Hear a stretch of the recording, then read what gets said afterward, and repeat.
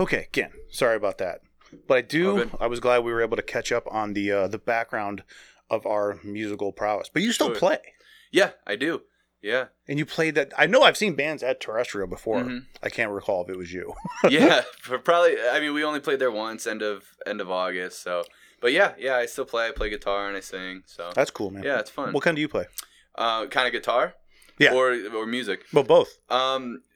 Type of guitar, I typically mostly play a Telecaster, a little bit of Stratocaster. I've been dabbling into some humbuckers now. I'm kind of a nerd. I love the pedals and all the different amps. And I always loved anyone that was playing the pedals, but I kept running into people that like the pedals so much but didn't know how to use them. Yeah. But man, if you can incorporate those, and it is such a cool aspect that you can add onto your songs. Yeah, it's funny, I was counting it up, and you can have a pedal board that costs as much as a guitar these days. Oh, yeah. Man, it's insane. And, I've bought a couple. I love Earthquaker devices in Akron. Yeah. They're so cutting edge. They're so cool. But frankly, their pedals really, many of them, aren't for me because there's so much you can do with them. There's so much control. They're so innovative that it almost goes over my head. I'm trying to have those couple things I need: a little bit of echo, a little bit of reverb, a little bit of distortion, to just make playing the guitar fun. You get into it where you're really kind of playing the pedals with some of these things. But I play a couple of theirs. Anything with one button and one big knob, it tends to be better for me. Yeah. I'm a dummy, but I just had to find the reverb. That's all I had to find for vocals. So I'm like, cool, reverb. Yeah. My stuff's done. Yeah, exactly. Yeah, a little bit of slapback, a little bit of reverb. That's about all you need. Yeah, that's all I needed, man. It was cool, and I kept it simple. But I'd be up there turning knobs, and we're like, "What's he doing?" Sure. And then like nothing. Well, I wasn't doing anything. So I see someone do it now. I'm like, "You're not fooling anybody." Sure. Yeah, the dangerous thing too is it always sounds different on stage than it does out there. So you start cranking the reverb. Do you have monitors? I never had monitors unless a lot of places I played had them, but I didn't have my own. We do everything. I mean, we've played at the Winchester, where it's like a super over here in Lakewood. Very good. Where great place, amazing sound. Our dude Ben over there, makes us sound so professional. And there it's you got the monitors, you can hear every note. And then we play even way more often over at C-Bars on 185th and, Euclid Cleveland border. And there it's, you plug in the amps, turn it up and go. So we do a little bit of everything. I used to like playing. I remember the first time I played at the Agora. And I was like, oh, I feel so professional. Because they're just like, go up there, plug in. They're like, all right, you're good. Like, it feels great. Yeah. And it sounded great. Well, it sounded better than what I'm used to. So I don't know. I mean, it still sounded good to me. Well, sometimes it's dangerous because you're like, when you can actually hear yourself, you sometimes have those come to Jesus moments where you're not as good as you thought when you hear yourself for the first time, you're like, how is anyone paid to see me? Yeah. I am off. That's how I sound. Yeah, my family's so terrible. Nice. My family's so nice. Yeah. Oh yeah. Because then you got to get past the family stuff, and then because the family and friends are like, I'm not going to keep seeing you play. I always joke, I wish our first couple shows that we just, we didn't tell anyone. Because everyone came out to our first couple shows and we sucked. And now 2 or 3, 4 years later, I think we're pretty good, but no one comes anymore. That was that's such an amazing, because the only thing you wanted to do is play to an audience. Mm-hmm. Like the first place that we played, man, it was a good sized bar, but not huge. Mm-hmm. But there was like 90 people there. It looked like I was playing at Blossom when I'm on stage. Yeah. And then we got ready to play. I was like, holy shit, we're about to play in front of people. Yeah. But then eventually it dies off, and then you got to start trying to build an audience. And then it just is what it is, man. Yeah, man, it's hard. It is fun, though. It is fun. I understand it. I understand why people do it. I don't know why more people don't, but I also understand why people eventually stop doing it. Because you have how old is you have a child, right? Yeah, she's 16 days old. Days? Days, yeah, man. Oh, my God. September 23rd. Well, thank you for coming. You're welcome. Or you're welcome for getting you out of the house. Yeah. She was just starting to get fussy as I was walking out, and I was like, well, see ya. I have it scheduled, or I would stay sure and handle this.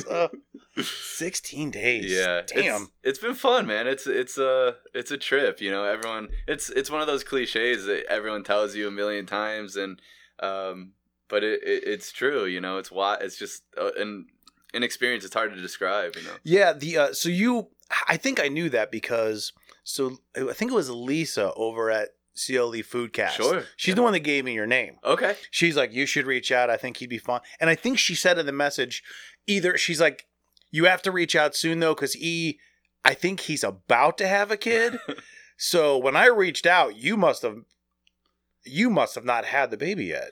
No, I think that's why I pushed it off for 2 completely or 3 weeks. fine. Yeah, so and she actually came like 10 or so days late. So she was supposed to come on the 15th, came on the 23rd. So I had a couple things scheduled for the end of September, early October. That I was like, she doesn't hurry up, I might not be able to do that.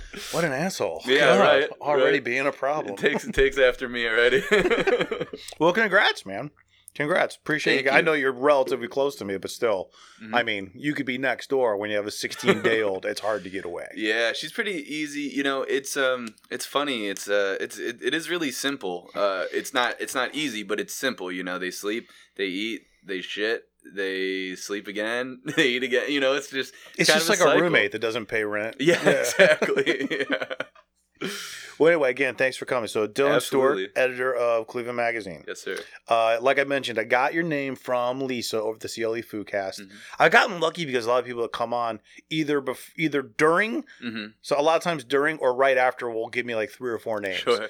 which admittedly does make this a little easier for me. Mm-hmm. Because not that I'm running out of people to talk to, but sometimes it's good to just kind of have that in. Because when I reach out to people, like, because it was a little while before you got back, and I was like, he had that kid, or he's about to, and he's like, I don't know this fucking guy. I'll get to you when I get to you. Yeah, I'm right. about to be a dad. Right. But I when I can throw in there that I know someone, and what usually happens now is, and I do this on purpose, is on my Instagram, it's basically just pictures of all the guests. Sure. Because someone can just comb through, and most people were like, you've had like 3 people that I know on. Oh, or, yeah. I don't know any of them, but I've heard of this person. I know this person. I know Andre Knott. I know Bill Squire. Yeah, man. I know all these people, so I feel comfortable. That does Yeah. help. Yeah. But I had to build that up for a while. So Sure. Yeah. Yeah, I love Lisa. I just listened to the episode that you did with, or at least parts of the episode you did with her. She's been great. She's been writing for us a little bit in our food section. And, yeah, she's awesome. I had a lot of fun.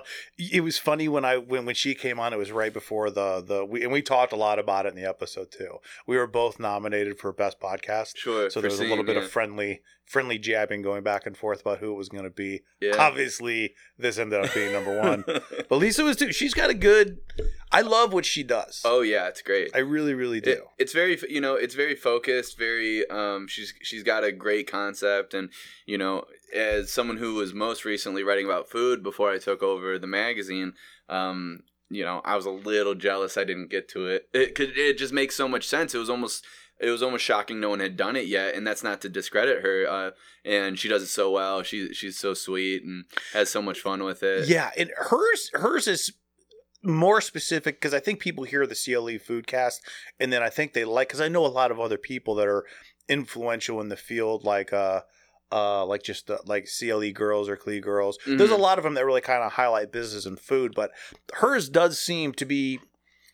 Hers is different in that in the way that she's doing it, where it's not just, hey, you should check this place out. Like, she's going in deep, and that's what I really like about it. Yeah, it's like it's industry focused, yes. And it's people focused, and frankly, that's always how I tried to approach food writing. Is I don't have a better recipe for anything than you do.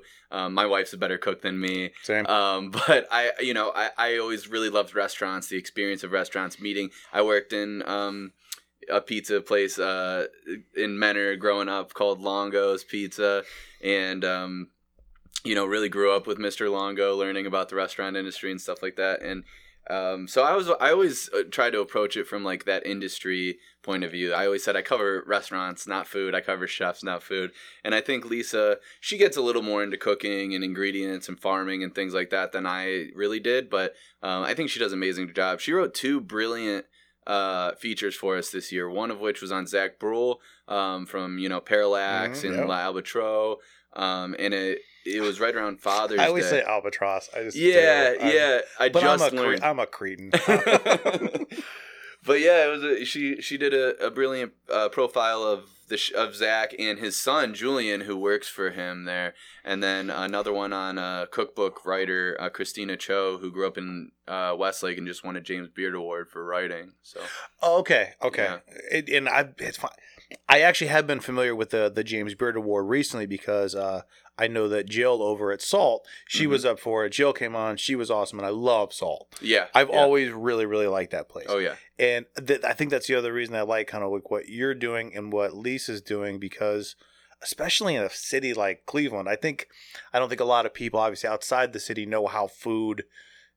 I think people are like, yeah, you're Cleveland, you're a bunch of idiots. Of course, you guys eat a lot, but I don't think that they realize, especially in the last 10 years, and even in the last year, I feel like we're keeping a lot of the good classics and still coming up with new ones all the time. yeah. All the time. I've just recently been to a couple ones that I love, and at the same time, I don't lose the ones that I don't ever want to go away, with a couple notable exceptions. Yeah, and I think the pandemic obviously was tough. We lost Sokolowski's and a couple things like that, but and Lola was a big loss, but Cordelia, I love what they're doing over there. So they came right in and kind of carried that torch, and I would totally agree with you. And a lot of the other thing I always try to do is not in any sort of way that's not journalistic, but I do try to support the industry in some respects too, because I do feel that it's fragile. So it's like, people, I wrote something earlier this year about, I think I called it something like, why is my burger $15 now? And just talking about how food costs are rising, and I think people think because you have a successful business, you're super rich and you're bringing in so much money, but the profit margins are so thin in a restaurant. It's the thinnest margins in any industry that Absolutely. I can think of. Yeah. Restaurant, food, any type of restaurant, whether it's like we were talking about like a Cordelia, or if you want a franchise of Burger King, it is the thinnest margins. Yeah, unless unless you serve booze, and even if you do, it's very, very difficult business. And when you look at food costs this year, certain ingredients are up like 350%. Oh yeah, it's absolutely insane, and it's just funny how I think we can all see that when we're at the grocery store, but then when we get our check, it gets difficult to justify a $15 burger sometimes. But it's just where it is. You're not getting ripped off. No, you're not, and that's a really good point, and you're 100% right.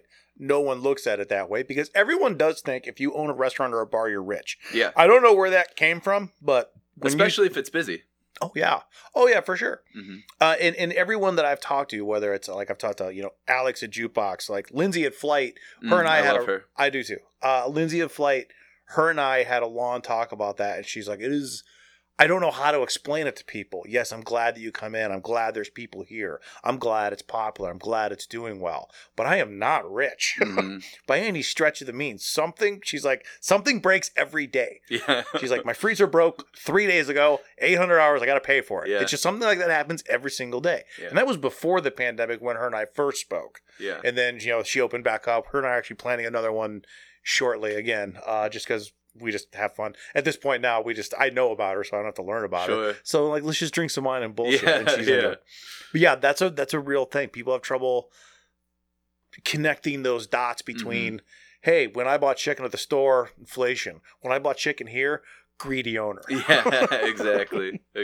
No one's like, what do you think? I mean, they also score their chicken somewhere. They don't have a farm in the back. Right, so. but it should be farm to table. It should be, all of these things, yet, I don't want to pay extra for it. And I'm not, I'm not criticizing people or calling them dumb or anything like that. And whenever I talk to chefs about this, they're always careful not to do that either.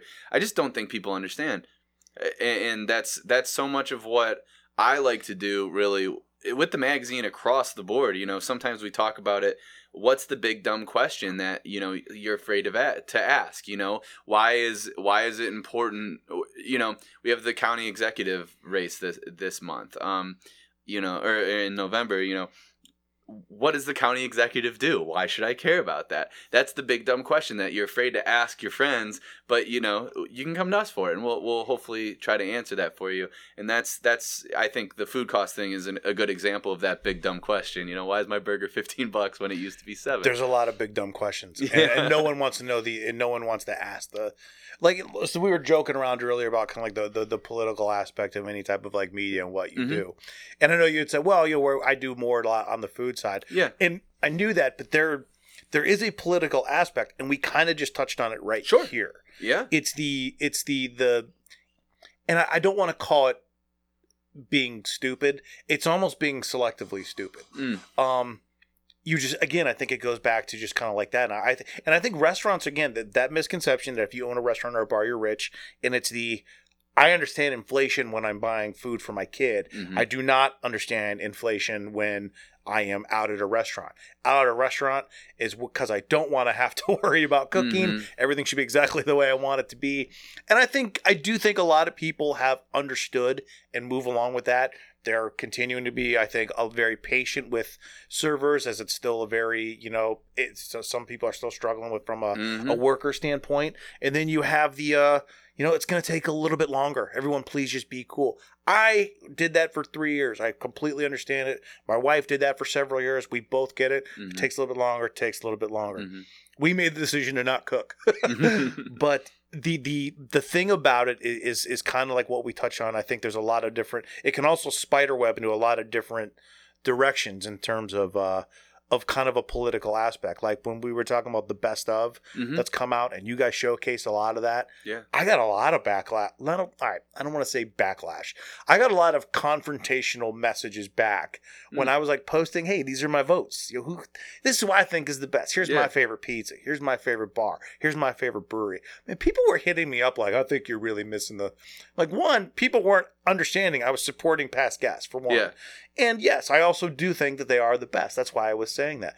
But I couldn't, man, I mean, it turned really contentious. Yeah.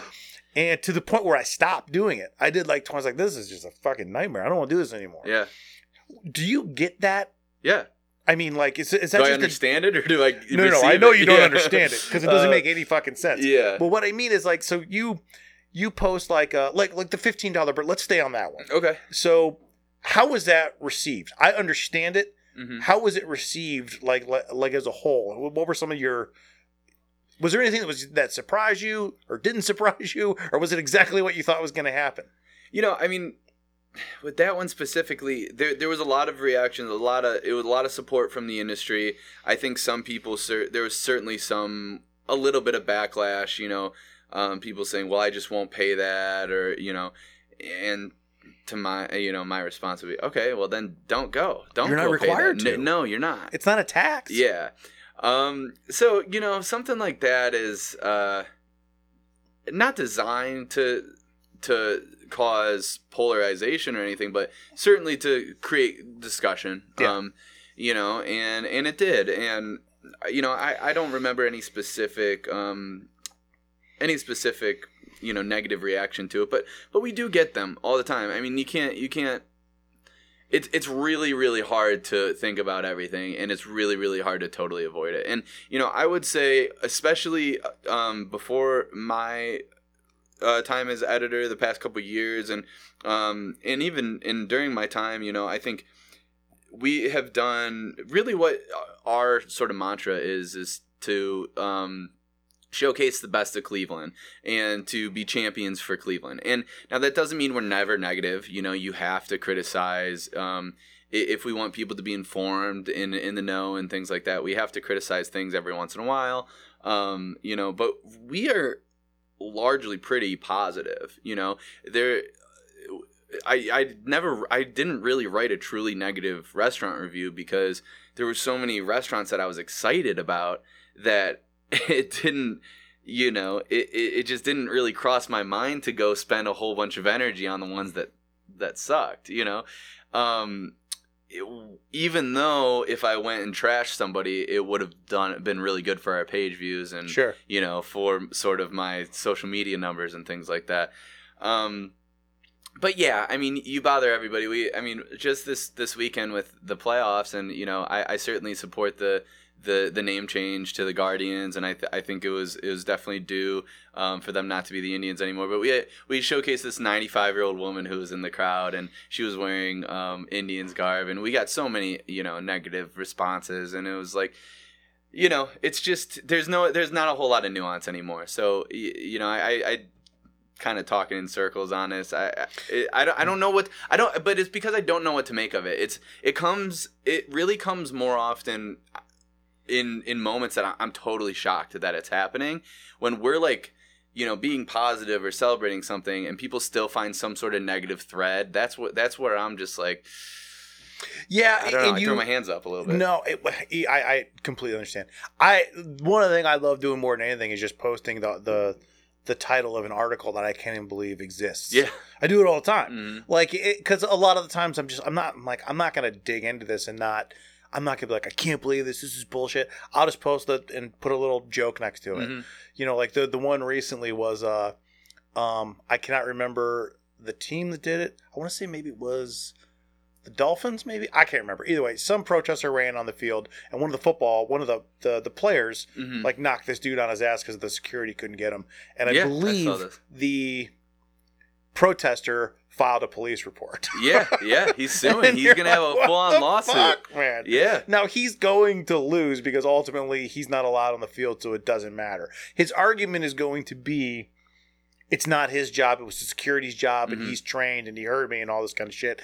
To me, it doesn't matter. It's going to get thrown out. It's going to be negated by the fact that he ran out on the field because you're not allowed to do that. Mm-hmm. Also, I think, and the football player, I don't think was thinking this because he came out and just like, hey, man, security was having trouble, so I just knocked him down. But you don't know why anyone's running on the field. I don't know, especially in this day and age. Yeah, man. I see like those videos that people post on like YouTube and TikTok of like walking through and they're filming things, and then people go up and say you can't film. They're like, First Amendment. I'm like, look, I understand that, but in this day and age, when you just go into a public place, a public building, and you're just filming things, and you won't tell people why, that would scare me too. Mm-hmm. It just would. Mm-hmm. But I understand you're allowed to, and I get that part, but there isn't a part of me that if I see someone in like a public or a government building walking around filming stuff and they won't give a reason why they're doing it, they won't tell them their name, I'm like, we should leave. That makes me uncomfortable. Yeah. It's just, with shootings and all these things that can happen, man. I'm not saying that you don't have the right to do that. I am saying, let's back off on these people. Like, they're not tyrants. They're as uncomfortable as I am. Yeah. And I think with that guy, it's just a silly, it is what it is. Yeah, I think that, yeah, I think there's a certain level of decency that's just that's not lost. really happening anymore. And I mean, and to bring it back to the Best of Cleveland thing and the reactions to it is like, I mean, as someone whose company, whose brand, whose magazine, puts a lot of Best of Cleveland is a lot of our brand. It's not scientific fact that any of these things are the best. Like, it's fun. It's supposed to be fun. Like, this is not a hard-hitting piece. No. Like, your podcast and Lisa's podcast is apples and oranges. There is not one that is better. Yeah, really. Well, mine is, but yeah. and so it's like, no, I agree. It's completely just different. So everything. Silly that people want to get pissed off about that when there are things that you could be getting pissed off at. But I think it's also I try to back up when I start talking like this because I think it's difficult to be a human today and to consume the media, and there's so much coming at you. It's so complicated. It's so complex, which is why that big dumb question thing works, because we're moving at such a pace with the media diet right now that it is much easier, and you feel a lot more confident arguing about, why isn't Angelo's Pizza in the best pizza this year than you do really confronting the huge issues that are over, kind of hanging over our head every day. So I think that's often why we see a lot more of a visceral reaction to those things, because it's just easier than dealing with some of the things that really matter. I think you're right. I really, really think you're right about that. It's much easier. I think you can also insert into things like that personal experience. Mm-hmm. None of us can insert personal experience in the Ukraine situation. Yeah, right. But someone can be like, I had a really bad, with the service at Angelo's. Yeah. They can turn that into, well, this happened to me. And people like doing that. Yeah. People like turning that into, well, but what about me? This was my experience. And I've done that, man. Sure. I did. Shit. Who was I talking? I can't remember who I was talking to, but we were joking around, and this woman, she was so nice. She was like, I know who it was. It was Clee Girls. She was so sweet, and she's like, look, I've had bad experiences with products and with places and with businesses, but I just don't post about it. I wouldn't trash them. I'm like, oh, I have, you know. And I named one that I hated. To this day, I still do. I had a terrible, terrible, terrible experience. And it was such a bad experience, and I'm not a dude that goes on Yelp, you know, but this was such a bad experience. I'm just remember just eating this. I'm like, I can't believe this is happening. This is so terrible. But yeah, people will like to, and I understand you pumping the brakes on some of that because I think you also have a different view than the rest of us, because you're like, this is just what I do, which is part of it. If I was putting out an article every single day or an opinion every single day that X amount of people saw, that would be part of my life too. Yeah. And I would have your attitude about it too, where I'm just like, I really can't get that caught up in this because, like you said, it's just my opinion on something, an experience I had, and some feedback we've gotten from viewers, from readers, from other people in the area that really, really like it. So we did a story on it. Sorry you had a bad experience, but at least from what we've seen, you're not in the majority, and I had a good time. Yeah, right. So. Yeah, and I mean, you know, this is why I have kind of. I do writing reviews isn't really my favorite thing because I'm kind of the worst about, not the worst, I'm probably the best if you're the waiter or the chef, because you know I'll be in La La Land, you know, for an hour and a half before I even realize that my food it hasn't come on time. Like, you know, I'm just happy. I love sitting in a restaurant, drinking my drink, and just relaxing. So you know, my food takes too long. That's like, oh, another beer. Right. Great. Another beer? Great. Yeah. Like, I will find the That's how you can get that. me. Here's the big secret. If you ever could see me come in to review your restaurant, if the food is taking a long time, just make sure every time my beer is empty, you come to my table and you replenish it. That's all I care about. Because if I'm sitting there for an hour with an empty beer, then I'm going to be upset. But that's about it. Yeah. Then I'm going to start comparing, you know, this experience to the Middle East. And, you know, but I don't think we have the power to, maybe, but I don't feel like I have the power to close a restaurant. We certainly have the power to help business a little bit here and there. But we certainly have the power to, as reviewers, to negatively affect a restaurant. And so I take that very seriously. It's not that I will never write a negative review for that reason, but I always consider it. And I think, you know, you might be an elite Yelper, but I'm not. No, it's a slightly lower amount, like level of consequence. Where if I, and that's the other thing is, you know, I always visit.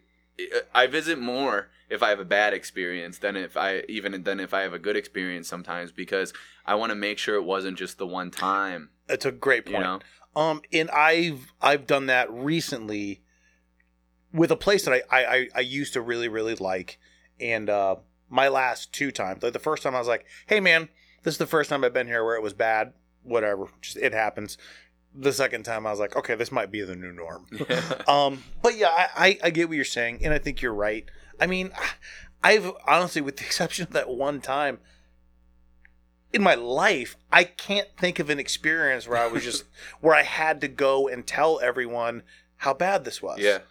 If it comes up, I'll be like, I went there. I didn't really enjoy it that much, but that was me. Right. That's kind of it. Yeah. It doesn't become my weekend's crusade. Right. I mean, my dirty little secret is, you know, everyone thinks I'm like a gourmand now because I've been writing about food for the past couple years. But like, you know, just like everyone else, I'm standing in, you know, in my underwear and like in front of my refrigerator, like with no light at 2 a.m. with no light, but the refrigerator light on, you know, shoving shredded cheese in my mouth, just like everybody else. Oh, I'm so glad you do that. You know, so it's like, you know, I just love food, man. I love being out there. So sometimes I'm like, it's hard for me to have a really, really, truly negative experience. Like an atrocious time. I've had a couple this year that I didn't love, and some that other people love. But most of the time, man, and this has been a great year for restaurants. I mean, Amba, great place. Doug Katz is amazing. Zug, his other restaurant on the east side, you know, more Mediterranean to Amba's Indian on the west side.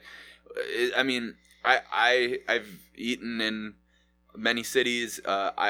I think he can dance with anybody, Doug. And, you know, I think that Cordelia is really doing something special over there. I think it's very celebratory of Midwest dining, Midwest culture. You know, I'm trying to think. I thought Brightside. I think Brightside's really nice over there by Sam McNulty. I was really over on excited West for Brightside when I found out that the fries and the breakfast pizza were staying. Yeah.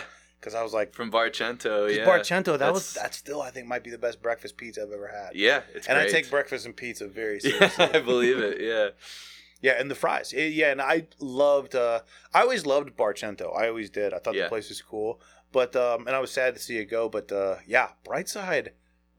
Really like what they did. That place looks cool. I like it a lot. Yeah, I think it was time for a refresh, only because of just, you know, I think it's sort of the trend. You know, you've seen Karen Small do the same thing at Flying Fig over in Ohio City. It's just, you know, they had a good run, and as much as we love, I think about this with the magazine too often. Like, I'm always trying to think about how can I feature a restaurant.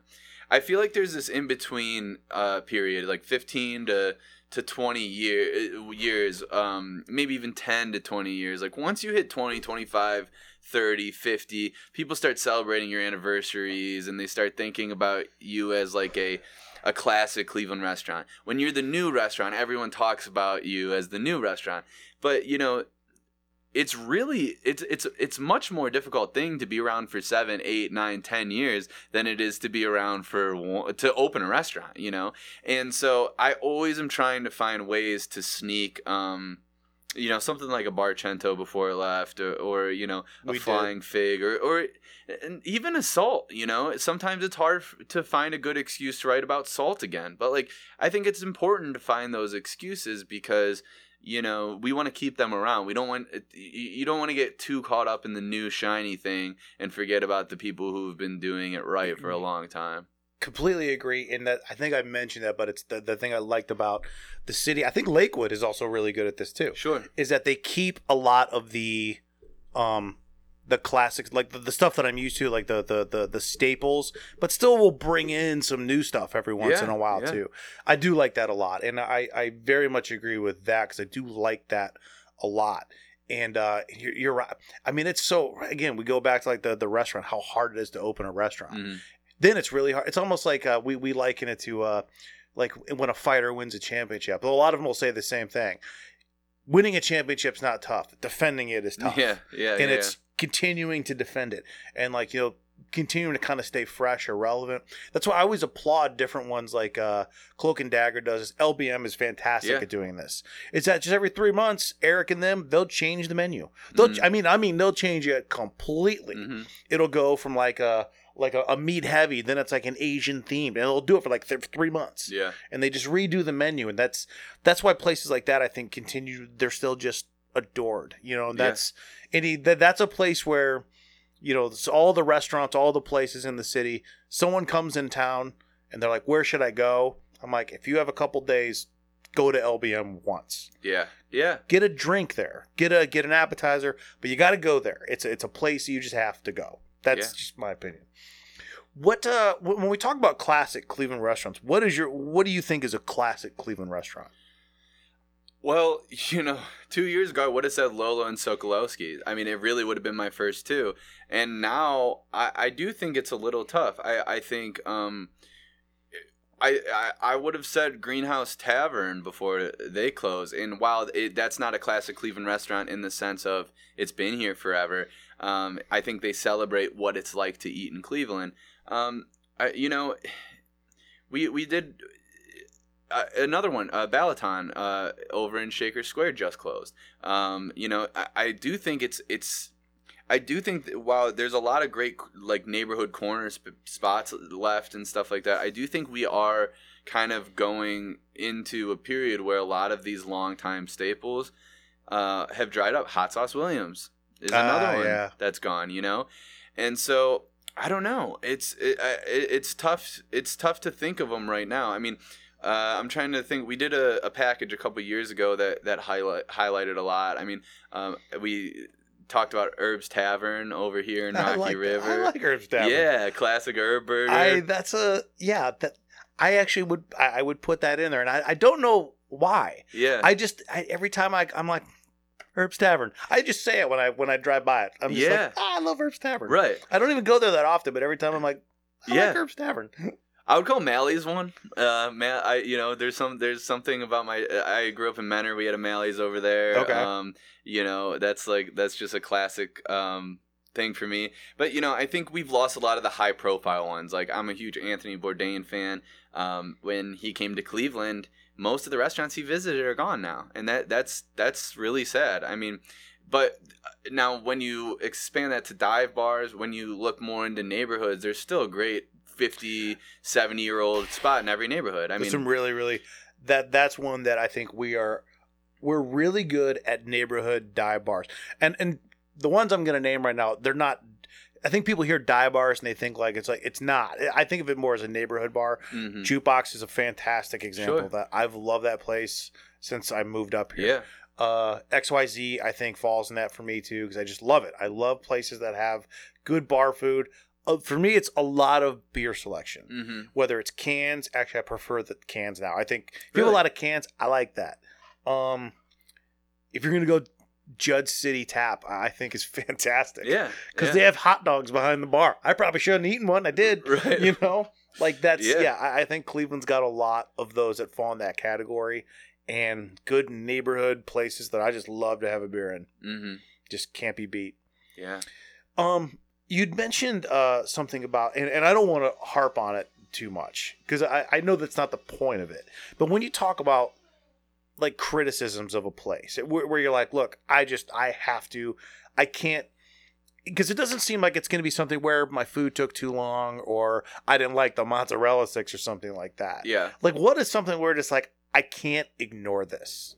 You know what I mean? Yeah. For me, so I would say, like, when I approach a review, I tend to be a lot more critical the more I'm paying. Because I think that, if you are going out and you're going to spend $200, $300, $400 on dinner, you're going to buy expensive wine, all that stuff, I think you deserve to know if that place is worth that money. Not everyone, I always think of the readers first. I always think of my friends and stuff like that first. And I think that it's a bigger gamble. So, like, I always try to be more critical of those kind of places. Like, I had a tomahawk. Yeah, thank you. I had a tomahawk steak that I just couldn't cut through one time. It was $100 steak, and it was inedible. That was one that I couldn't do it. But if I get a bad, even a $15 burger, it's hard for me to really rip that. I don't. Now, if my service is really bad again, and I'm spending a lot of money, I might mention that. But if it's a burger joint, I'm probably not going to rip the service, because this is not a city where the labor pool for waiters is so high that they have. I know the situations that these restaurants are in. Yeah. I like that you're taking that into consideration too. Yeah, I feel like sometimes I've read some and they just feel like hit jobs where it's almost like, are you ignoring what's happened in the last 2 years and what is currently going on? Right. Like, so that's odd for me sometimes to read. Yeah, and so I think, like, the more you're gambling, the more that I want to rip something, or not rip something, but the more you gamble, the more I want to make sure that you're going to likely win. And there's restaurants that I love that you could spend a lot of money, and there's 3 or 4 dishes that I didn't like. Yeah. And I typically order the whole menu when I'm doing one of these reviews. I can think of, and the other thing is that I'm trying to help you. I'm not necessarily always trying to say go to this restaurant or don't go to this restaurant. Sometimes I am, but often I'm also just trying to help you spend your money wisely. I want to tell you, I didn't really like this dish, so maybe don't waste the $11 on it when you've got this dish over here that I love. I can recently think about, I was negative about arancini, and the chef had which is a little cheesy like breaded rice bowl. Oh yeah. And Oh yeah. the chef had Where did I trained in just have one of Italy, those? and so if you know that this chef is from Italy, you're gonna think that this dish is gonna think be you can good. You're count on probably it, gonna yeah, order yeah, it, and I didn't enjoy it, and I loved everything else on the menu. So my criticism was, don't order this and this because you're gonna probably miss out on this, this, and this. And so I always try to make a point with it and not just rip things. But a lot of what I'm doing when I write a review, and that's different than how other people write reviews, it's just how I decided to approach it, is I want to make you spend your money wisely, and I want to find ways for you to get a unique experience here. Here's what this chef does better than everyone else. They might have chicken fingers and burgers on the menu because the profit margins make sense on those, Sure. and it justifies them having this roasted duck on the menu. But I think you should get the roasted duck because you're not going to get that anywhere else. So I'm really thinking of it in terms of like informing people in that way. That's an interesting way, and I think something that like a casual reader like myself maybe doesn't necessarily see or notice. Where let's stick with like the type of food type. Yeah. So if you're going to a place that's maybe not necessarily an Italian place, but has Italian options on the menu, Yeah. as opposed to just saying, "Hey, you know what? This isn't really something that I enjoyed." Instead, you're saying something like, if you like the traditional type of Italian dishes, this may not be for you. Yeah. However, they have a spin on it that includes this, and this that you might enjoy. Yeah. But don't be surprised it's not a traditional this, or it's not a traditional enchilada, it's not a traditional Greek, whatever Yeah. it might be. You can let them know, like, if you're expecting like a gyro that you would get at Greek Village, don't. Yeah. Because they don't do it that way. Sure. But they do a different version of it. But if you want a regular gyro from Greek Village, that's not for you, because you're not Yeah. going to get it, and you're going to be disappointed because you're not going to know. Yeah. Another approach, and another thing that kind of hints at another thing I like to do, Asian food was a blind spot for me when I first started writing about food. And so rather than trying to pretend like it wasn't, I sort of just tried to take the approach of educating others who might be in the same position. I think a lot of people, when they go to a nice sushi restaurant, Yeah, they don't know what to do. And I don't either. You Yeah. know, I kind of lean on my wife for that. Yeah. I'm like, hey, that's what the hell is that word? Mm-hmm. Because Yeah. I don't know. Yeah, you know? and so that's what I like to do. I wanna have you go to a restaurant prepared to not feel like an idiot. And I think that isn't talked about enough. I think Cleveland diners are often, they kind of feel stupid when they go out sometimes, and I think they eat safer. I think they eat too safe sometimes because of that. And of course, that's changed like crazy. But I grew up on the East Side, and chefs still tell me that they have a hard time charging too much or getting too experimental on the East Side of Cleveland. And and I just think it's fear. Not even fear. It's just that they just don't know. And so I like to inform people. Here's the history behind it. And I do have some cardinal sins. I don't like if you brand yourself as a traditional sushi place and there's spicy mayo and crunchy stuff on it, Yeah. I don't really like that. I don't think Even a I know Caesar that. salad needs chicken. There's some of those those like I am a bit of a traditionalist. Yeah. When it comes to that kind of thing. But I think that's a really good point. I for some reason, I when you said the Caesar salad doesn't need chicken, but you have those non-adventurous eaters that need to have the chicken. Sure. And everyone has 2 or 3 of those in their family. Sure. I do. Sure. Yeah. They're like, oh, I love fries and I love chicken fingers. That's kind of all I get. And you're like, you're 41. Yeah. And Yeah. branch out. Also, the East Side versus West Side. It's interesting you bring that up because there are some very good restaurants on the East Side. Mhm. But I think if you were to ask everybody, the West Side is where they think that's where all the quote unquote good restaurants are, Yeah. even though I don't think it's necessarily that. But the last 3 of the last 5 guests I've had, 3 of them have either during the recording or afterwards said, but the West Side's where all the food is. Something to that effect. I think that, so I don't think it's that simple. I think that you have a lot of like Eastern European people on the East Side. I think you have a lot of Italians. You have a lot of Irish. You have, and so I think that the good restaurants on the East Side are the Italian, I mean, Longo's Pizza and their offshoot Pastina's. I'm from Menor. You know, those are the two most popular restaurants in Menor. They have been doing it for 50 years there, and it's hearty Italian food. Even Pastina, it's a little more fine dining, but it's Italian food. I mean, you have Little Italy on the nearest east side. Euclid has some great little family joints, Italian burger joints, all those things. But you're not gonna it's not true anymore. But when I was growing up, you're not gonna find a good Asian restaurant on the Far East Side. You just weren't. Now there's Ishoni. They have a ramen hibachi sushi place in Willoughby, and they have a poke place in Willoughby in Menor that's pretty good. And it's in Hook and Hoof, or I'm sorry, it is Hook and Hoof in downtown Willoughby is amazing. The Pompadour in Fairport Harbor is amazing, but they still get complaints. I mean, I go there with my dad on my birthday, and you know he buys a $15 small plate, and he's like, "Where's the rest of it?" You know, and That's dad's. Yeah, oh yeah, oh my God, we went there on my birthday, and that's because it's one of my favorite restaurants out there. And so my parents, they used to live in Concord, now in Menor.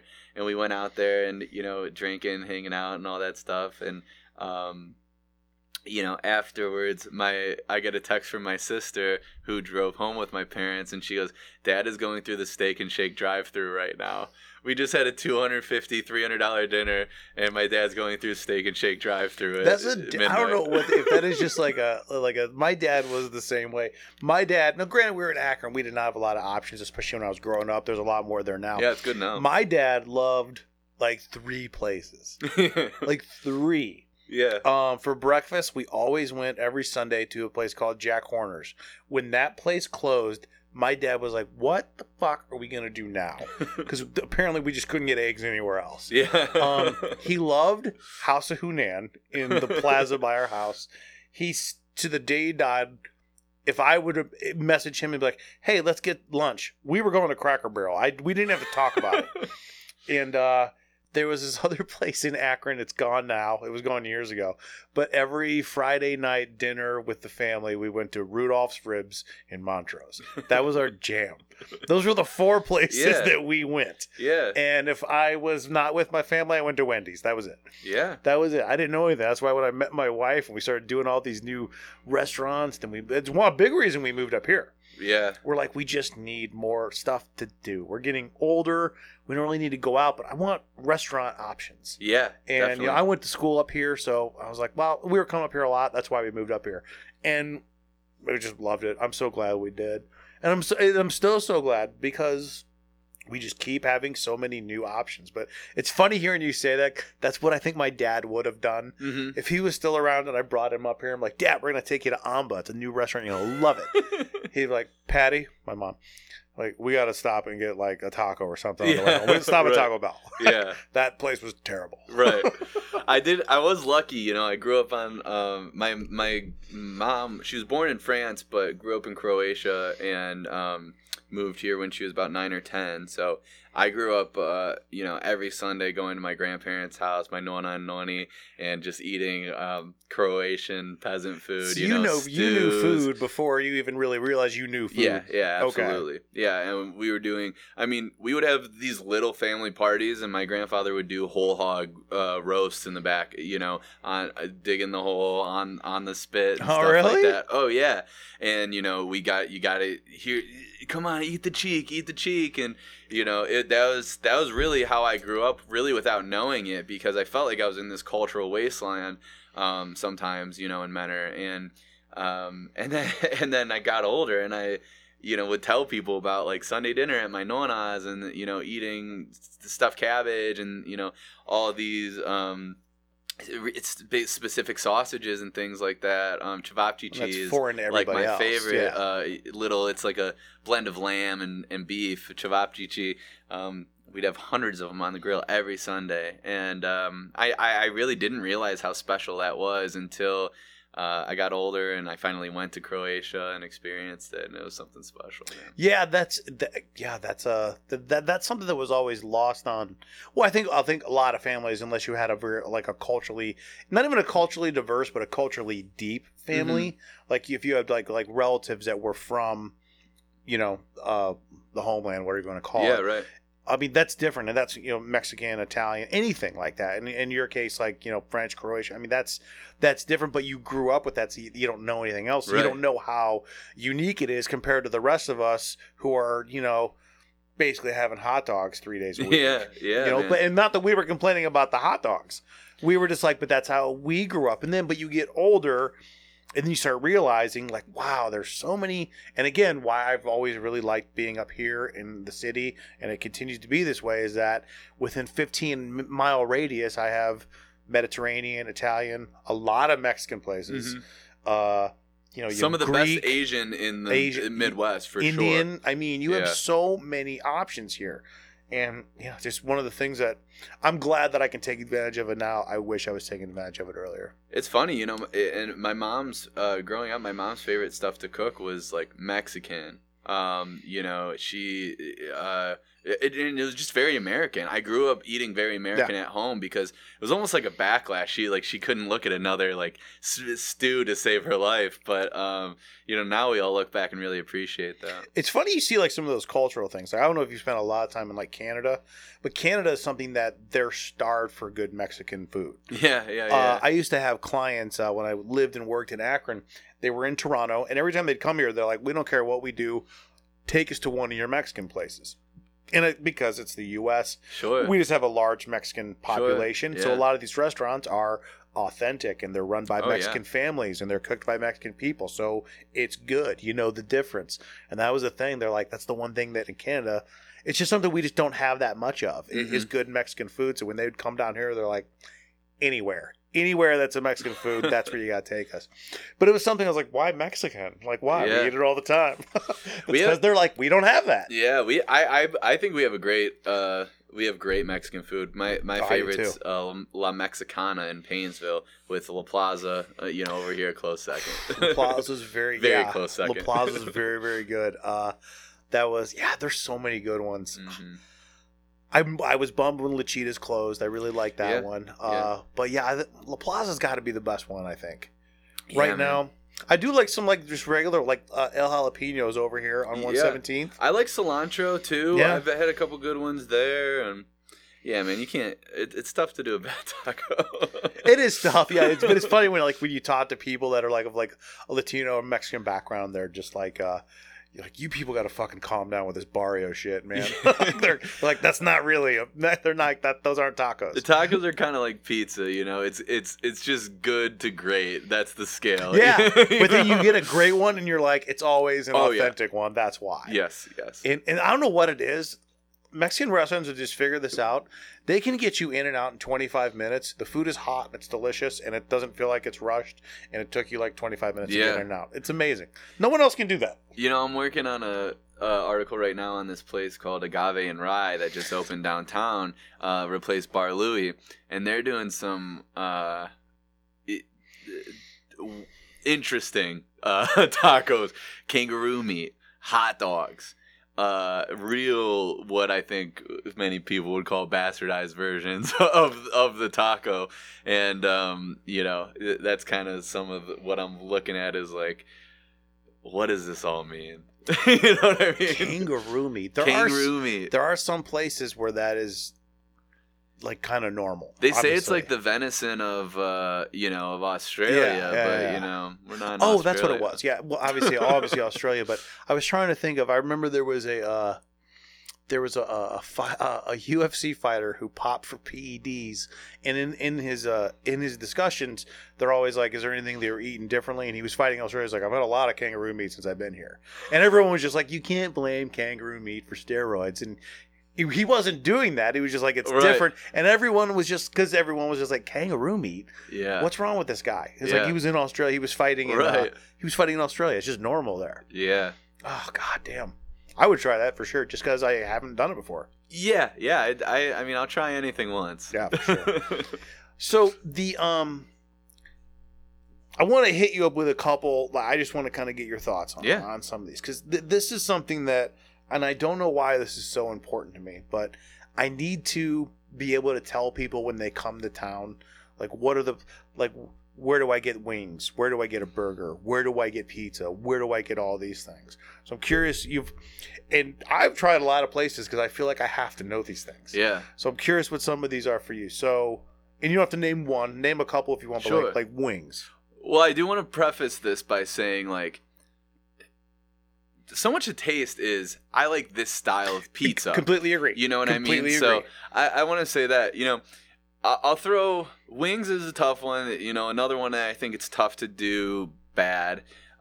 Every once in a while I'm in a mood for the breaded ones over here at Rush Inn in Lakewood that I think are really fun. I love though the wings at Wonton Gourmet in Asia Town. They do these little Asian style wing dings. Those are very okay. There are some Asian places that Yeah. do very underrated wings. They're these tiny little, very small little wings, but they're delicious. Yeah, and they do they're like you said, they're really little. They're almost like broken. The Szechuan Garden over here does them, and they're Yeah. great. Right over here. Yeah, and they've on got the Detroit. chilies in there and real spicy. Very, very good. I love that. And then another underrated place is Scalpers in Lyndhurst, little sports bar. But they do some crazy wings, crazy, super saucy. So that's like, if we want to do wings. Also, wings is sort of one of like my like home cooking things. So often it'll be home cooked, but like you say wings, okay. So which style do we want to do? And that's kind of a very good point because so I think of two places. Immigrant Son and Brew Kettle both do wings differently. They're the wing and the leg together. Yeah. And they're kind of like baked and broiled. They're you would almost want to call them gourmet because they're almost like cheat wings. They're too good to even throw in. Yeah. Good wings. Yeah. But then like for me, I do like the big super breaded ones. I think Woodstock over here does fantastic. Yeah. Theirs are really, really good. Winchester actually has some pretty good wings Oh yeah, too. they have good food. But yeah, you're right. It is also style. Like when you get into pizza, like some people really like the thin crust. Mm-hmm. My wife likes thin crust. She's partial to Harlow's, which I also really, really love. I always say Il Rione. That's just my favorite. Love Il Rione. Also, really love Vero. For me, Harlow's just is their crust is a tad too bitter. I really like the sweeter crust over at Vero in Cleveland Heights. Never get out there because I think Cleveland Heights is an absolute fucking nightmare to drive to. I love it. There's great eating out there. My wife used to live out there. I did too. It's on an island. It's my parents live on the east side, and it's easier for them to come to Lakewood than it is to Cleveland Heights. Love you, Cleveland Heights, but you're a pain in the ass. And I.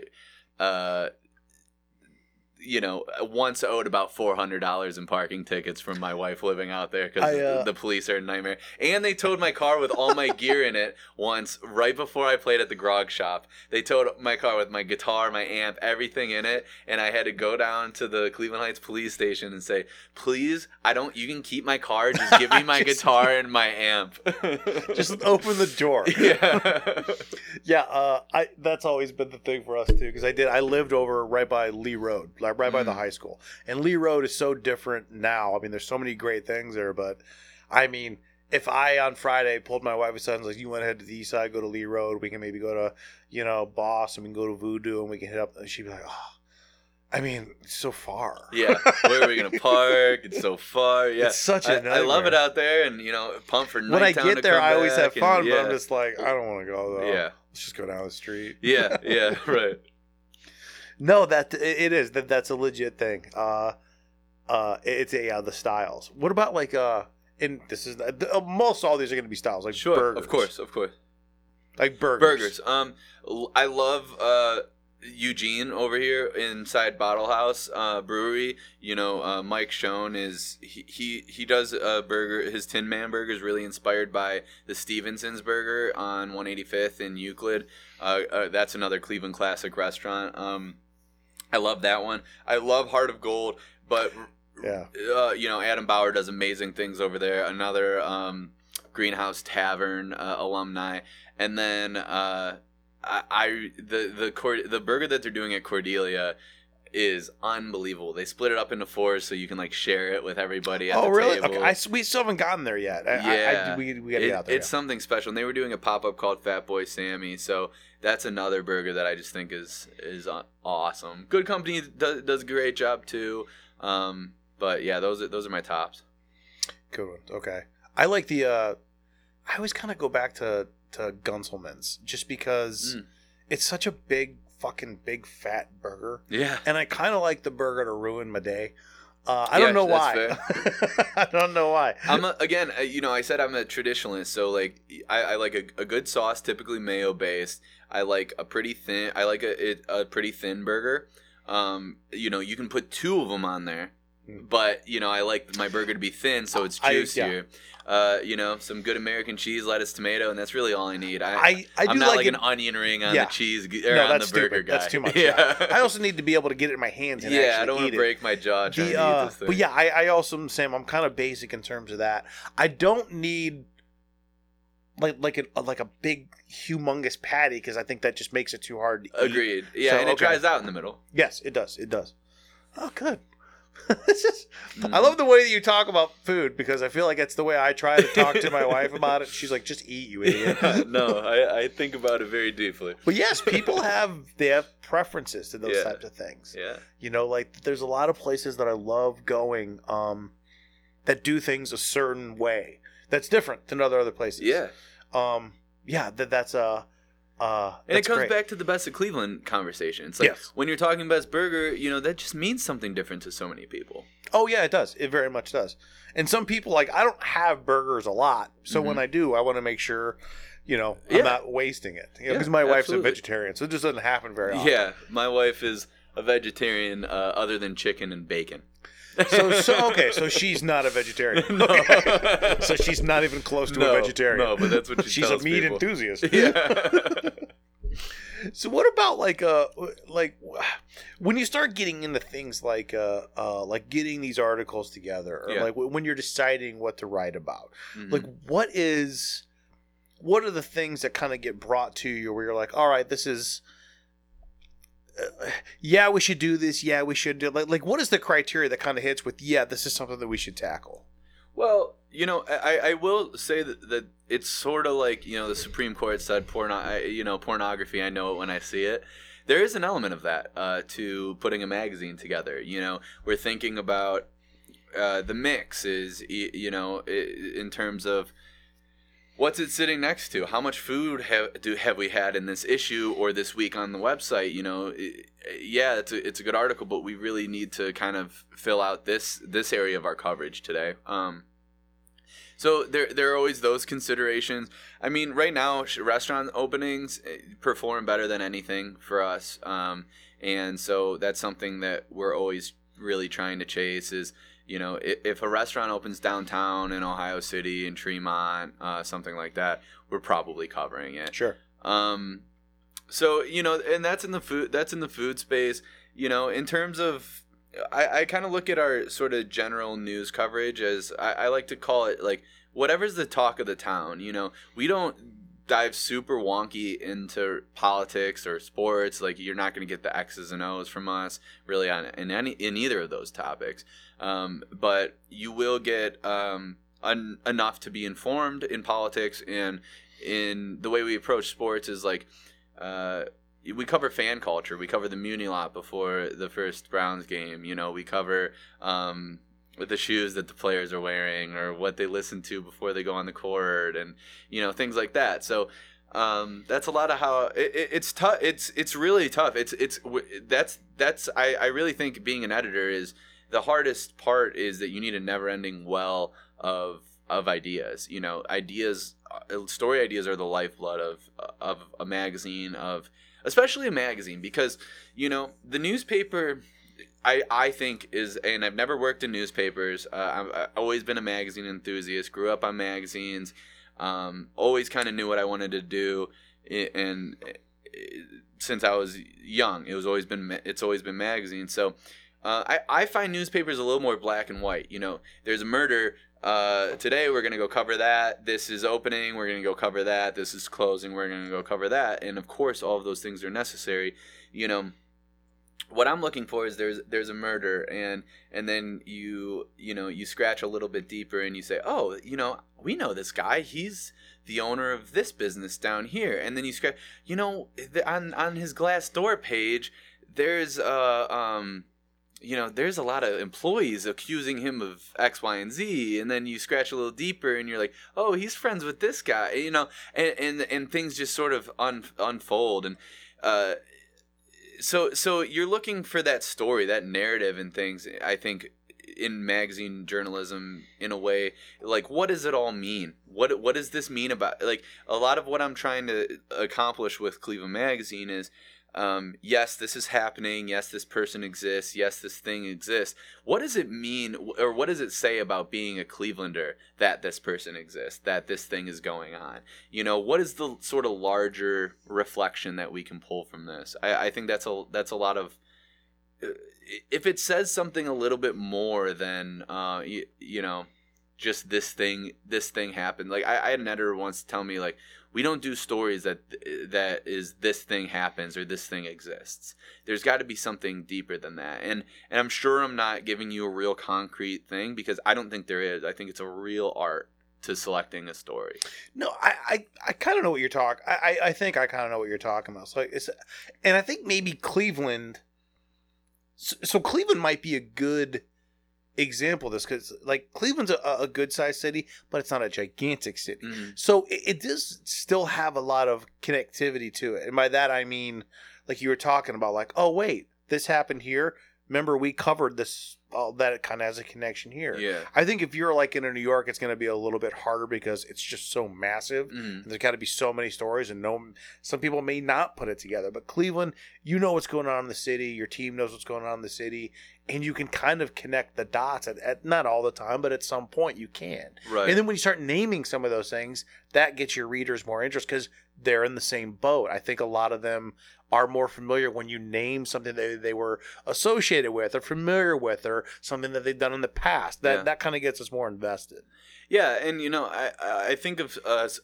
We have these pitch meetings where everyone comes into a room and sort of fights for their story idea, and What's the dumbest one, and who pitched it? Oh my god, I can't even. What's the name of the person that pitched the dumbest shit ever? It's always an intern, and it's not their fault, Hey, they're trying to get in there. The only dumb thing that you can do this is what I always say. The only dumb thing you can do in a pitch meeting is pitch something that we literally just wrote about in the last issue. That's where people get in trouble. That's where I get really mad, because I'm like, you didn't read the last issue of the magazine that you work for. That's the only time I really get pissed off. But no, we had an example. I have an example from one of those pitch meetings that I think is really illustrative. And we had a young reporter who wanted to write about gentrification. And I said, okay, well, this may be an issue that we're facing, but we don't just write about, but writing I want to write about gentrification is not a story. We want to find the old woman who has been in this neighborhood for 50 years, who is being affected by gentrification, and here's how, and here's why, and all of those things. Because I am a big believer that, I use the feast in Little Italy as an example. Like, I don't want the picture of, the crowd. I want the picture of the old woman serving meatballs.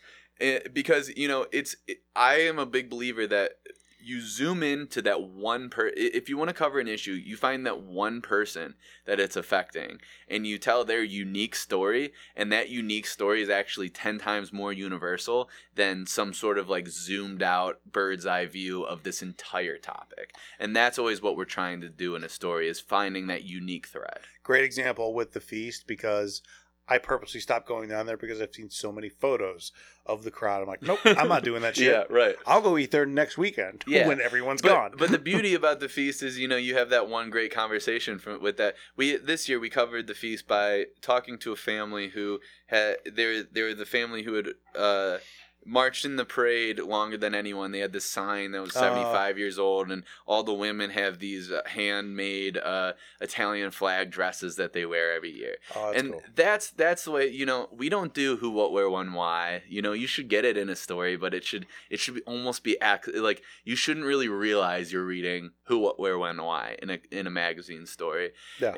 And that's what I love about what I do is general interest magazines are dying, but in city magazines they live on because you have the city to sort of focus it all. And I grew up on general interest magazines like Esquire and stuff like that, and I love that because I sort of have that sort of attention span. I'm a mile wide and an inch deep, and I think everybody is. Yeah, and it's fun, man. Because just it's the way that it is now.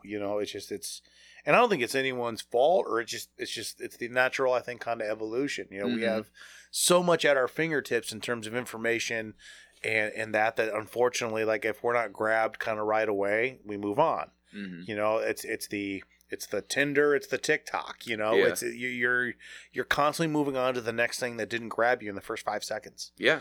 And that's not going to go away. There's a very good chance, I think, that it's just going to get worse because they're still relatively new in the grand scheme of things. Yeah. And that is something that's going to continue on going. So I see what you're saying, and I agree with it, especially with what you're doing, and you want to gain viewership, readership, all those things. So that, how do you kind of balance a quality? I'm dancing around. I'm trying to say this. I don't want to say something offensive to you. I can't be offended. Cool. I love a challenge. How do you kind of balance the good story with viewers or readers? You know what I'm saying?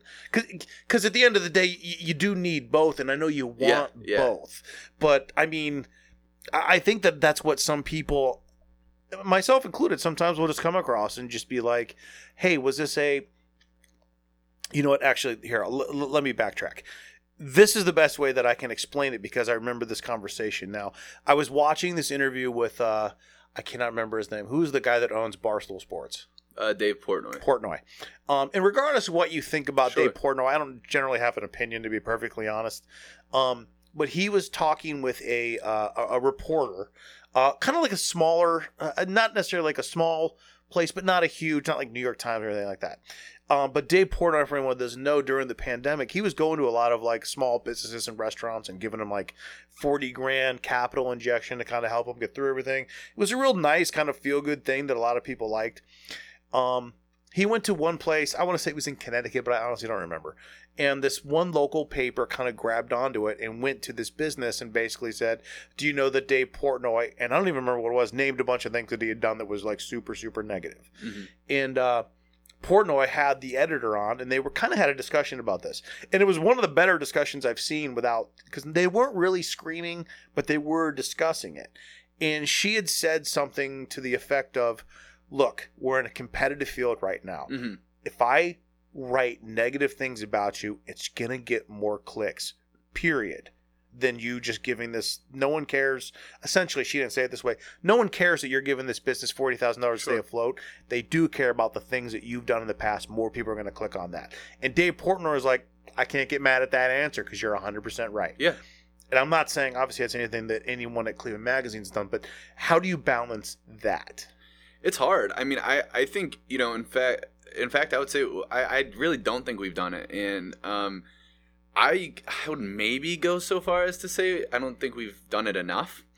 That's legit. And I think that there's other publications who might, in my opinion, do it too much. Yes. And Cleveland ones too, in my opinion. Cleveland ones too. Absolutely. I'm like, what are we doing here? But I understand it. Yes, I do too. I understand it, and there's elements of what they do, even in those articles that I might disagree with, that I think are really smart. Having a ton of personality, being funny about it, all of those things that I think we could do better about, even if we want to take that positive approach, because the internet's it's a tough thing to play on. It is. Yes. How I balance it, I don't know.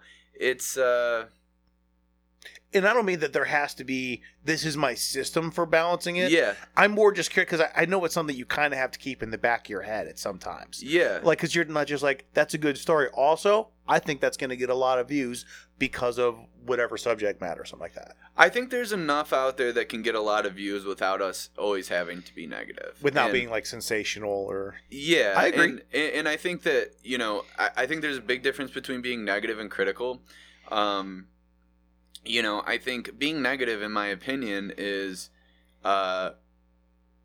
shitting on things for no reason that really don't matter. The Cavs have new jerseys and these are the worst jerseys ever, and like screw the Cavs. Like, I don't really care about that kind of stuff. Yeah. And so like you know, if something bad is happening, you know, that's not being negative, that's being critical. And so I think about and that factual. I mean, if it's happening, it's not like you're giving, it's not an op-ed about here's what I think this means, and you're interpreting something in a way that you think that is negative, you think is going to give views. If you're reporting on something that is actually happening, there's nothing wrong with that. Sure.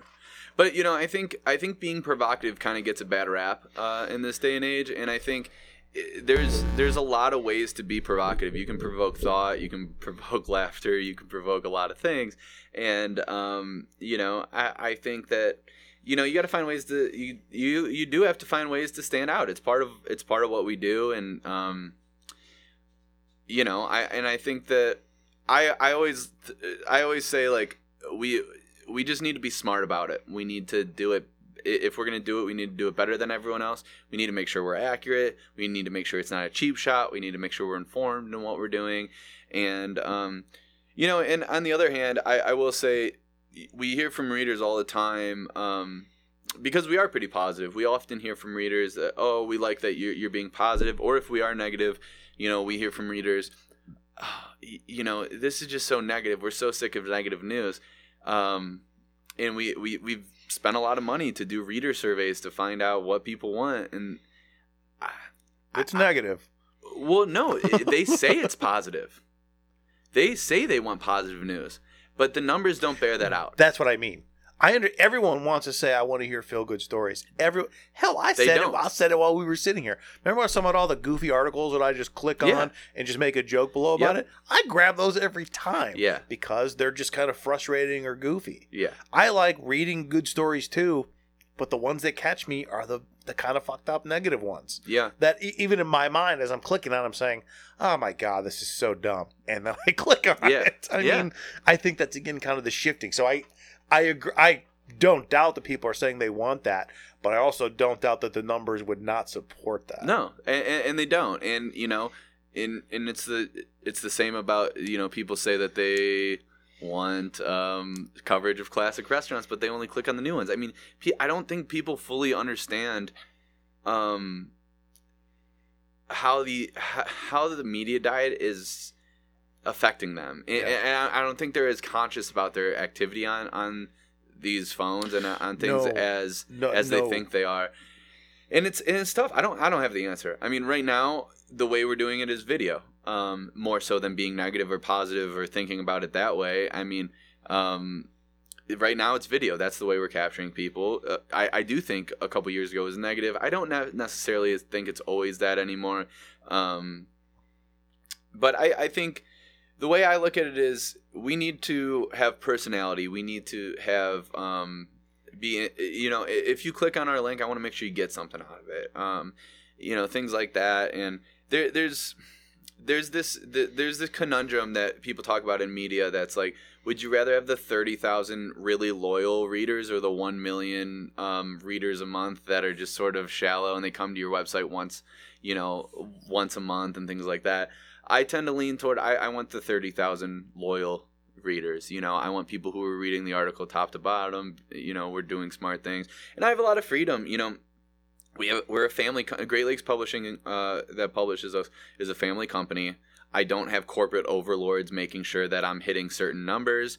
I don't have anyone pushing negative stories. I have people more often pushing positive stories than negative stories. They don't want me doing too much. You don't have partnerships that could either grow. You don't have partnerships with your bosses with other companies or corporations that would either generate more coverage of this or less coverage of this. Yeah, I've never been told to write about something or not write about something. I've never been paid to write about anything.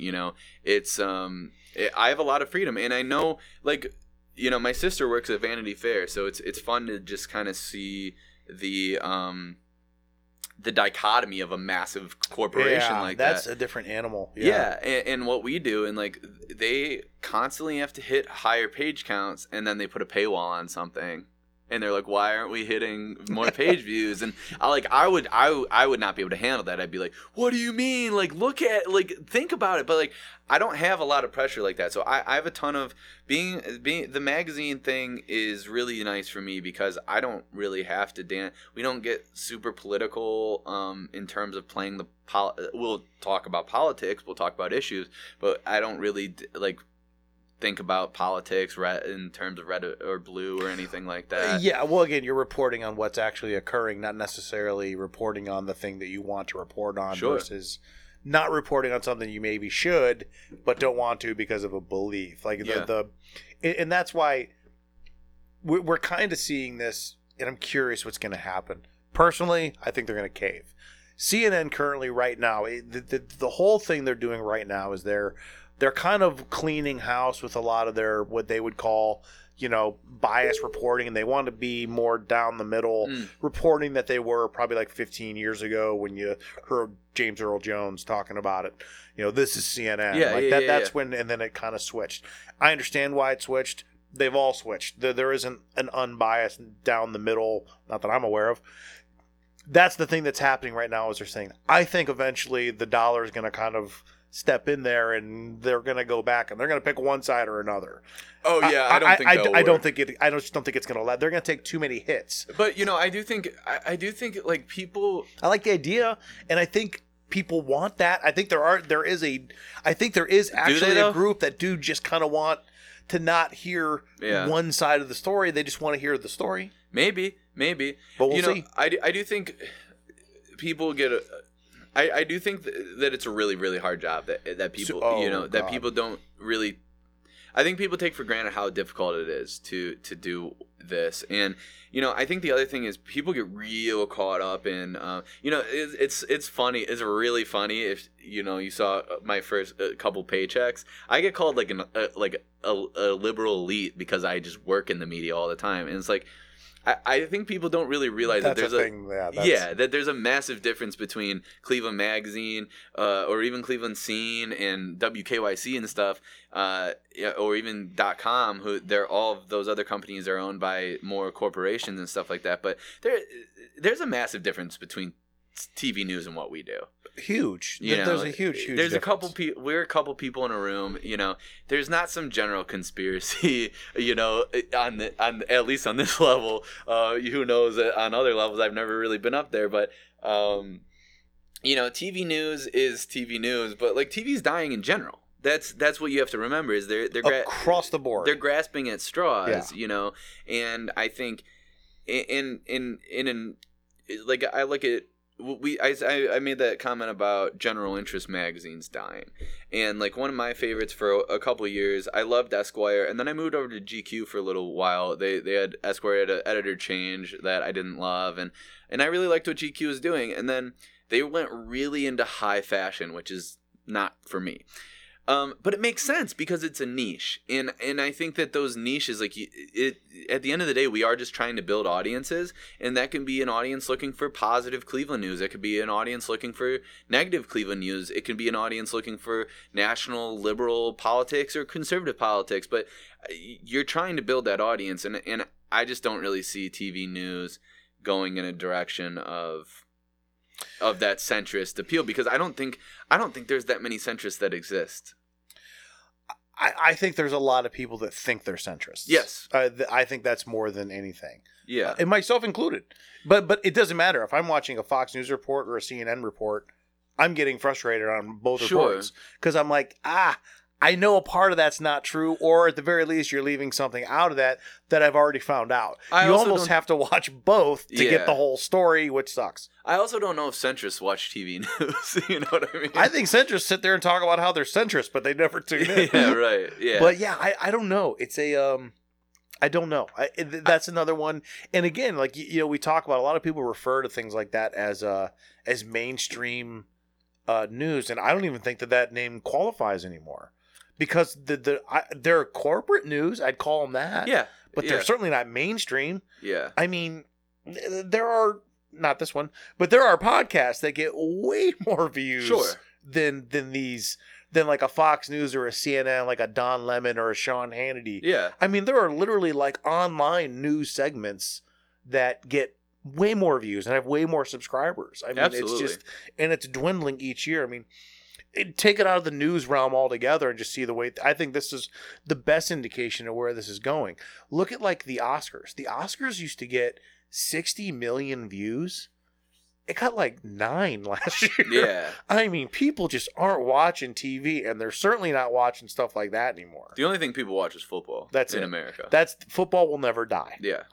It's only growing. People could die on the field, and football would never die. It's only growing. And I mean, Amazon, once it moves into streaming, who knows? Amazon had their biggest day of Prime subscriptions in their history on the first Thursday We're night. We're gonna have a state named Amazon soon. Oh yeah, probably. Like Kansas, they're just gonna take that and be like, "This is called Amazon now. No one cared. Don't pretend like you do." Yeah, most you can't even find Kansas on the map. Yeah, and I criticize them all the time, and yet that truck showing up in my house more often than everybody I'd like to. criticizes. Everyone's like, Jeff Bezos, son of a bitch, but everyone loves that their order is gonna be delivered the next day. Yeah.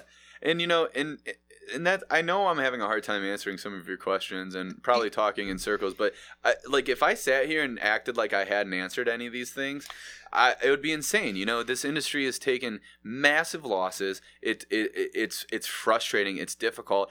I'll write about it. I've written about the most silliest things, 3 burgers to love, and people have DM'd me to go kill myself because I didn't. It's funny, but it's not a lie, because I didn't include the one that they love, and it's like, yeah. It's a tough thing to do, and nobody has the answers. Anyone who sits here and pretends like they know where media is going to be in 5 minutes, they're a liar. No, if you told me that you had, here's the reason why, here's the like, now, as you're telling me that, I'd be like, this guy does not know, because there's no way that's true. Yeah. The best answer you could have given is that I don't know the answer. It's day to day. It's minute to minute. Yeah. I'm figuring this out with every story that comes across my desk. We're trying to put out the best possible story with the best possible facts for the best possible crowd, and maintain, and then move on to the next one. That's it. Yeah. That's all it is. And we make mistakes all the time in terms of selection. I look back on things that we put a bunch of effort into, and they were duds. And then there are things that, I never thought would have hit, that hit all the time.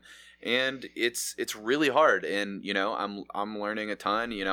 I've been in this gig, in this position I'm finishing up my 3rd issue. So as editor, I was managing editor before, and I've been with the magazine for 8 years, but, it's hard, and that's what some of what I liked about food was the fact that it did seem to make sense. New restaurant opens, guides, all that stuff. Yeah. And now that I'm moving outside of that realm, and it's tough. It's tough. And the other thing is, everyone puts so much into social media, and but social media does not help media companies at all. We get something only like 5% of our traffic comes from social media, and it's a massive amount of the time that we spend. 95% comes from Google, and all of our web traffic is really dependent on other than newsletter ads and stuff like that. But it's dependent on Google, Facebook, Twitter, all of these things, gaming these systems. Like someone Googling like the best whatever to find. Okay, that makes complete sense, because we do that. If I go to another city, or if I'm going to another city, and I'm like, what are the best places to get brunch if I'm going to be there for a couple of days? And then that's where, and then I find, okay, it turns out reviews, this isn't up on a bunch of lists, that's where we're going to go. So I see what you're saying. And I think I think everyone does that. Yeah. We'll all do that.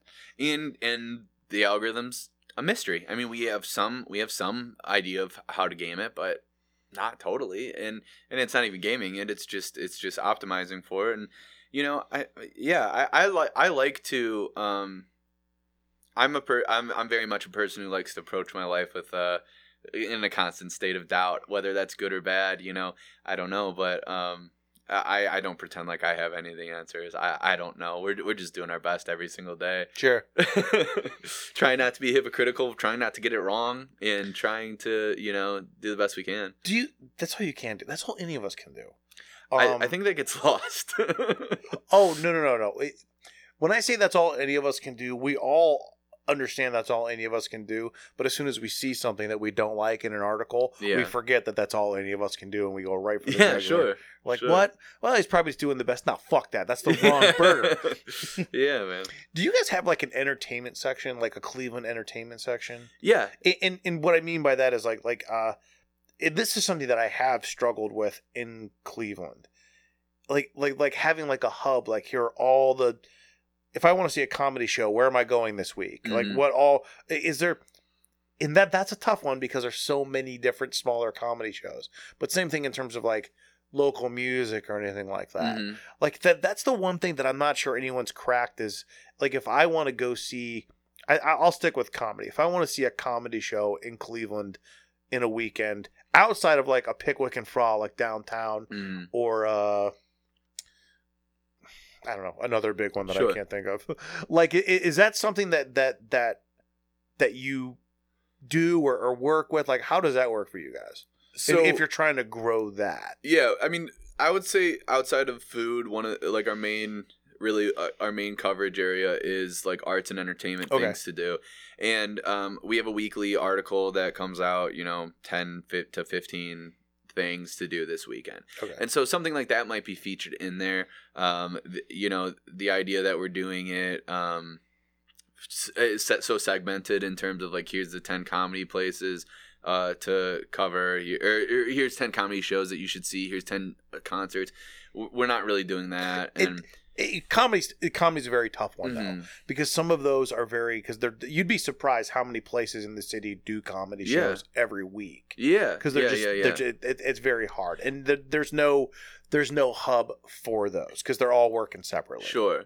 So sometimes those things will appear in that space, but it's hard. It's like you only have so many people and so many hours, so it's like you try to figure out what's the best you can do. Ultimately, when you're talking to me about how we make these decisions, we look at who we have that week, what their availability is, and what's the best thing that we can do with the hours that they have. I mean, that's how we're making these decisions. Yeah, it's not always. I love to sit here and say that we always do it right and we always cover the perfect thing and we're all inclusive, but it's just a bunch of humans in the room doing the best that they can with the time that they have until 6 o'clock rolls around and you go home. Hey, I get it, man, and I'm certainly not trying to simplify anything that you guys do. And I don't take it that way. It's more.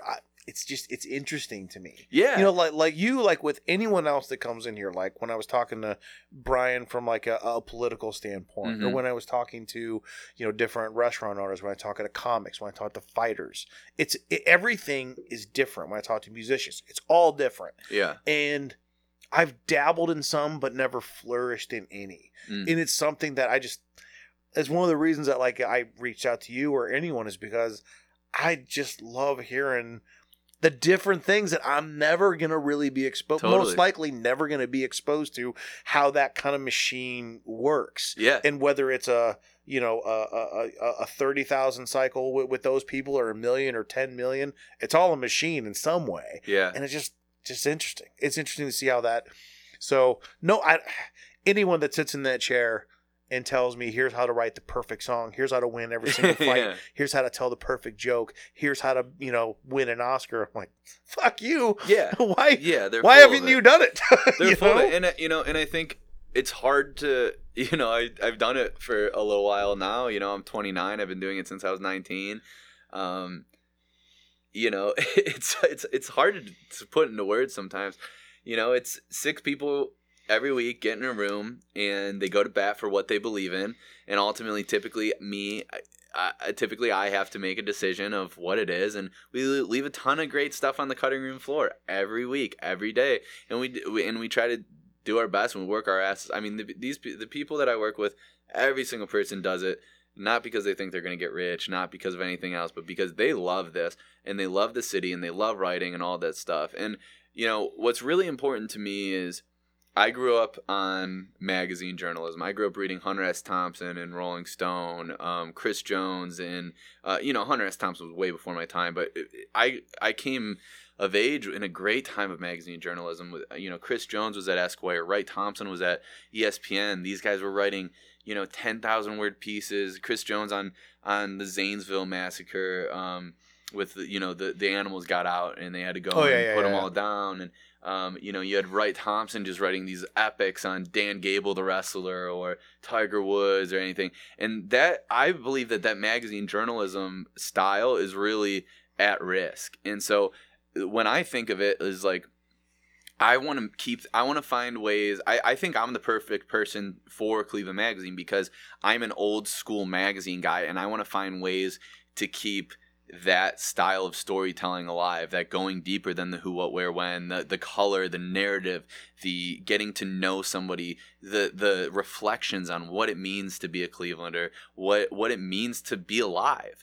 I wanna try to tap into all of that stuff. But on the flip side, I'm 29, so I grew up in digital media, and I know we have to do video. Completely I know agree. we have to go on Instagram. I know we have to tweet. And so what I look at as my great quest, and I think it's going to be like a Don Quixote type of thing. Like, I don't think I will be successful in the end. My great quest is to find a way to make magazine journalism thrive online. And I will probably fail at that, like many have before me. Nobody's figured it out in the internet age. But I'm going to try because I love it, and I think it's an important voice that, Scene, there are Alt Weekly, they don't do it. Cleveland.com, there are local newspaper, they don't do it.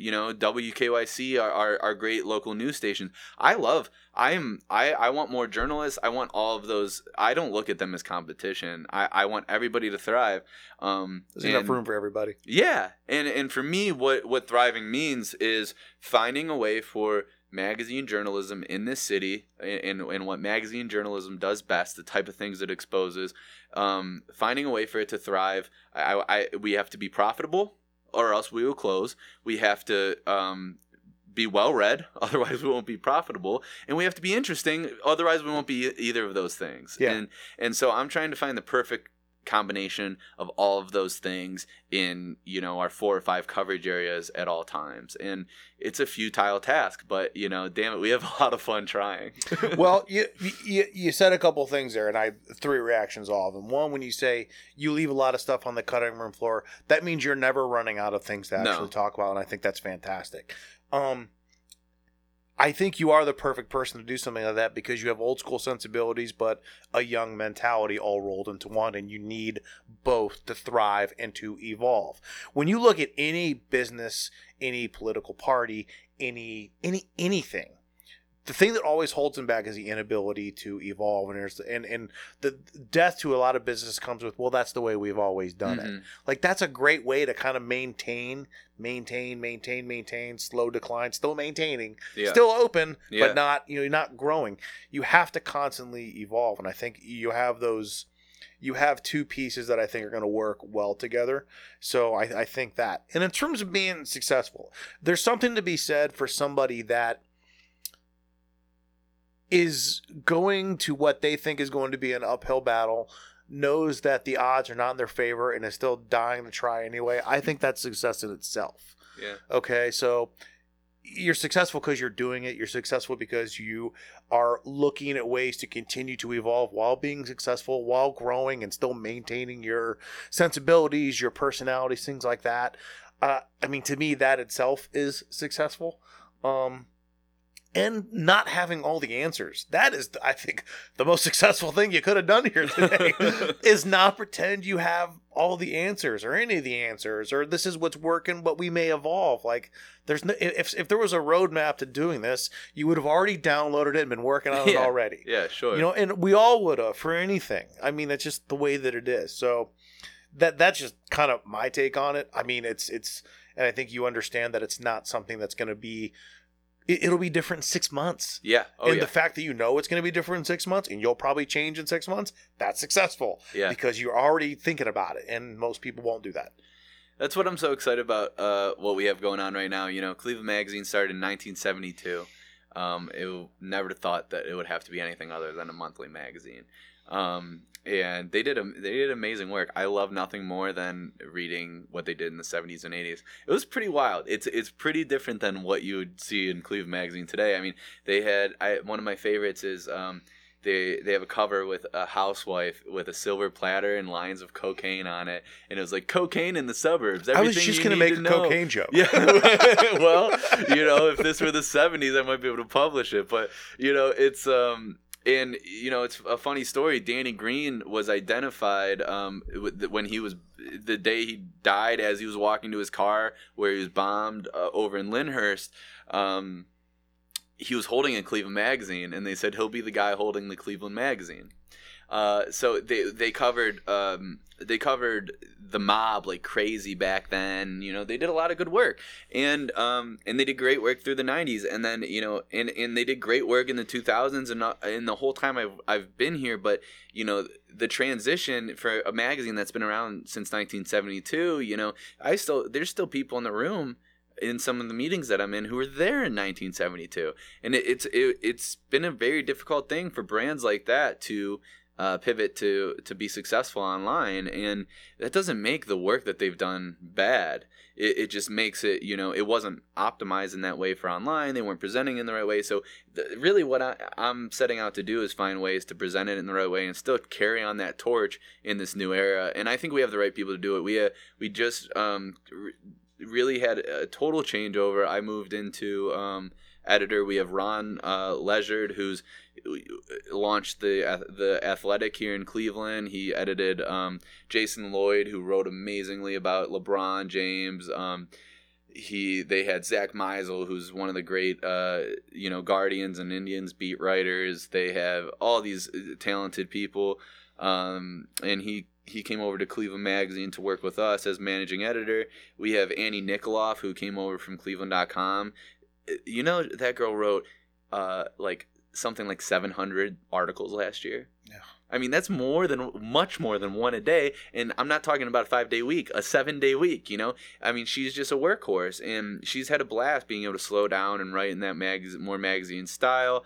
And, you know, I've never been more thrilled about the people we have in the room. With we have like 7 or 8 of us with art directors, and I do think this is the group to do it, and I think we're primed to do it. I think we're going to do it on video. We're going to do it. I don't know if it'll be podcast or what it'll be, but it'll be constantly evolving. And you know, I'm just, you know, to get in the room with smart people like that, and tell these stories and talk to people like you, and it's just so much fun. Talking to like-minded people and at the same time not like-minded people. Oh yeah, simultaneously. Man, there really is nothing like it. There really, really isn't. And when I mean like-minded people, I mean people that kind of like collaborating, but also people who maybe don't think the same way that you do.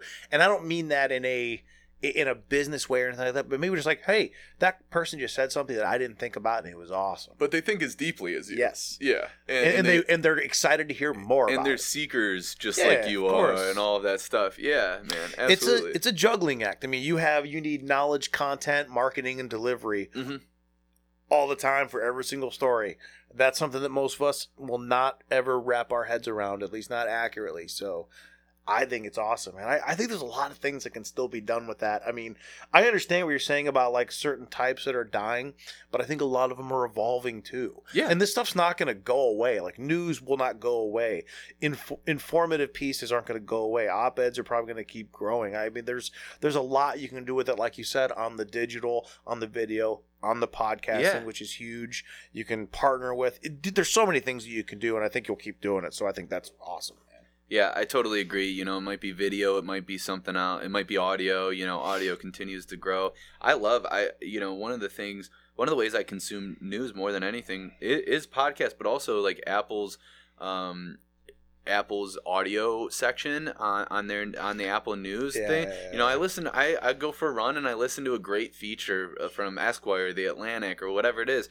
You know, as long as you're scratching those itches for me, it's all writing, it's all storytelling, completely agree. It's still magazine journalism, and you know that's what I you know, I'm a seeker. I'm looking for the meaning of life. I'm looking at why am I here? What is our place in it all? What does it mean to be a Clevelander, you know? And I think that's what, like, you can't get out of your newspaper and stuff, and I hope you get out. I hope you get from us. Yeah, for sure. And I'm the same way. I get all my news from podcasts, from interviews, quick hits, things like that. So I'm the same, and I think that's going to continue being the way, man. So well, where can everybody find your stuff? Where can everybody find where can everybody find all your information?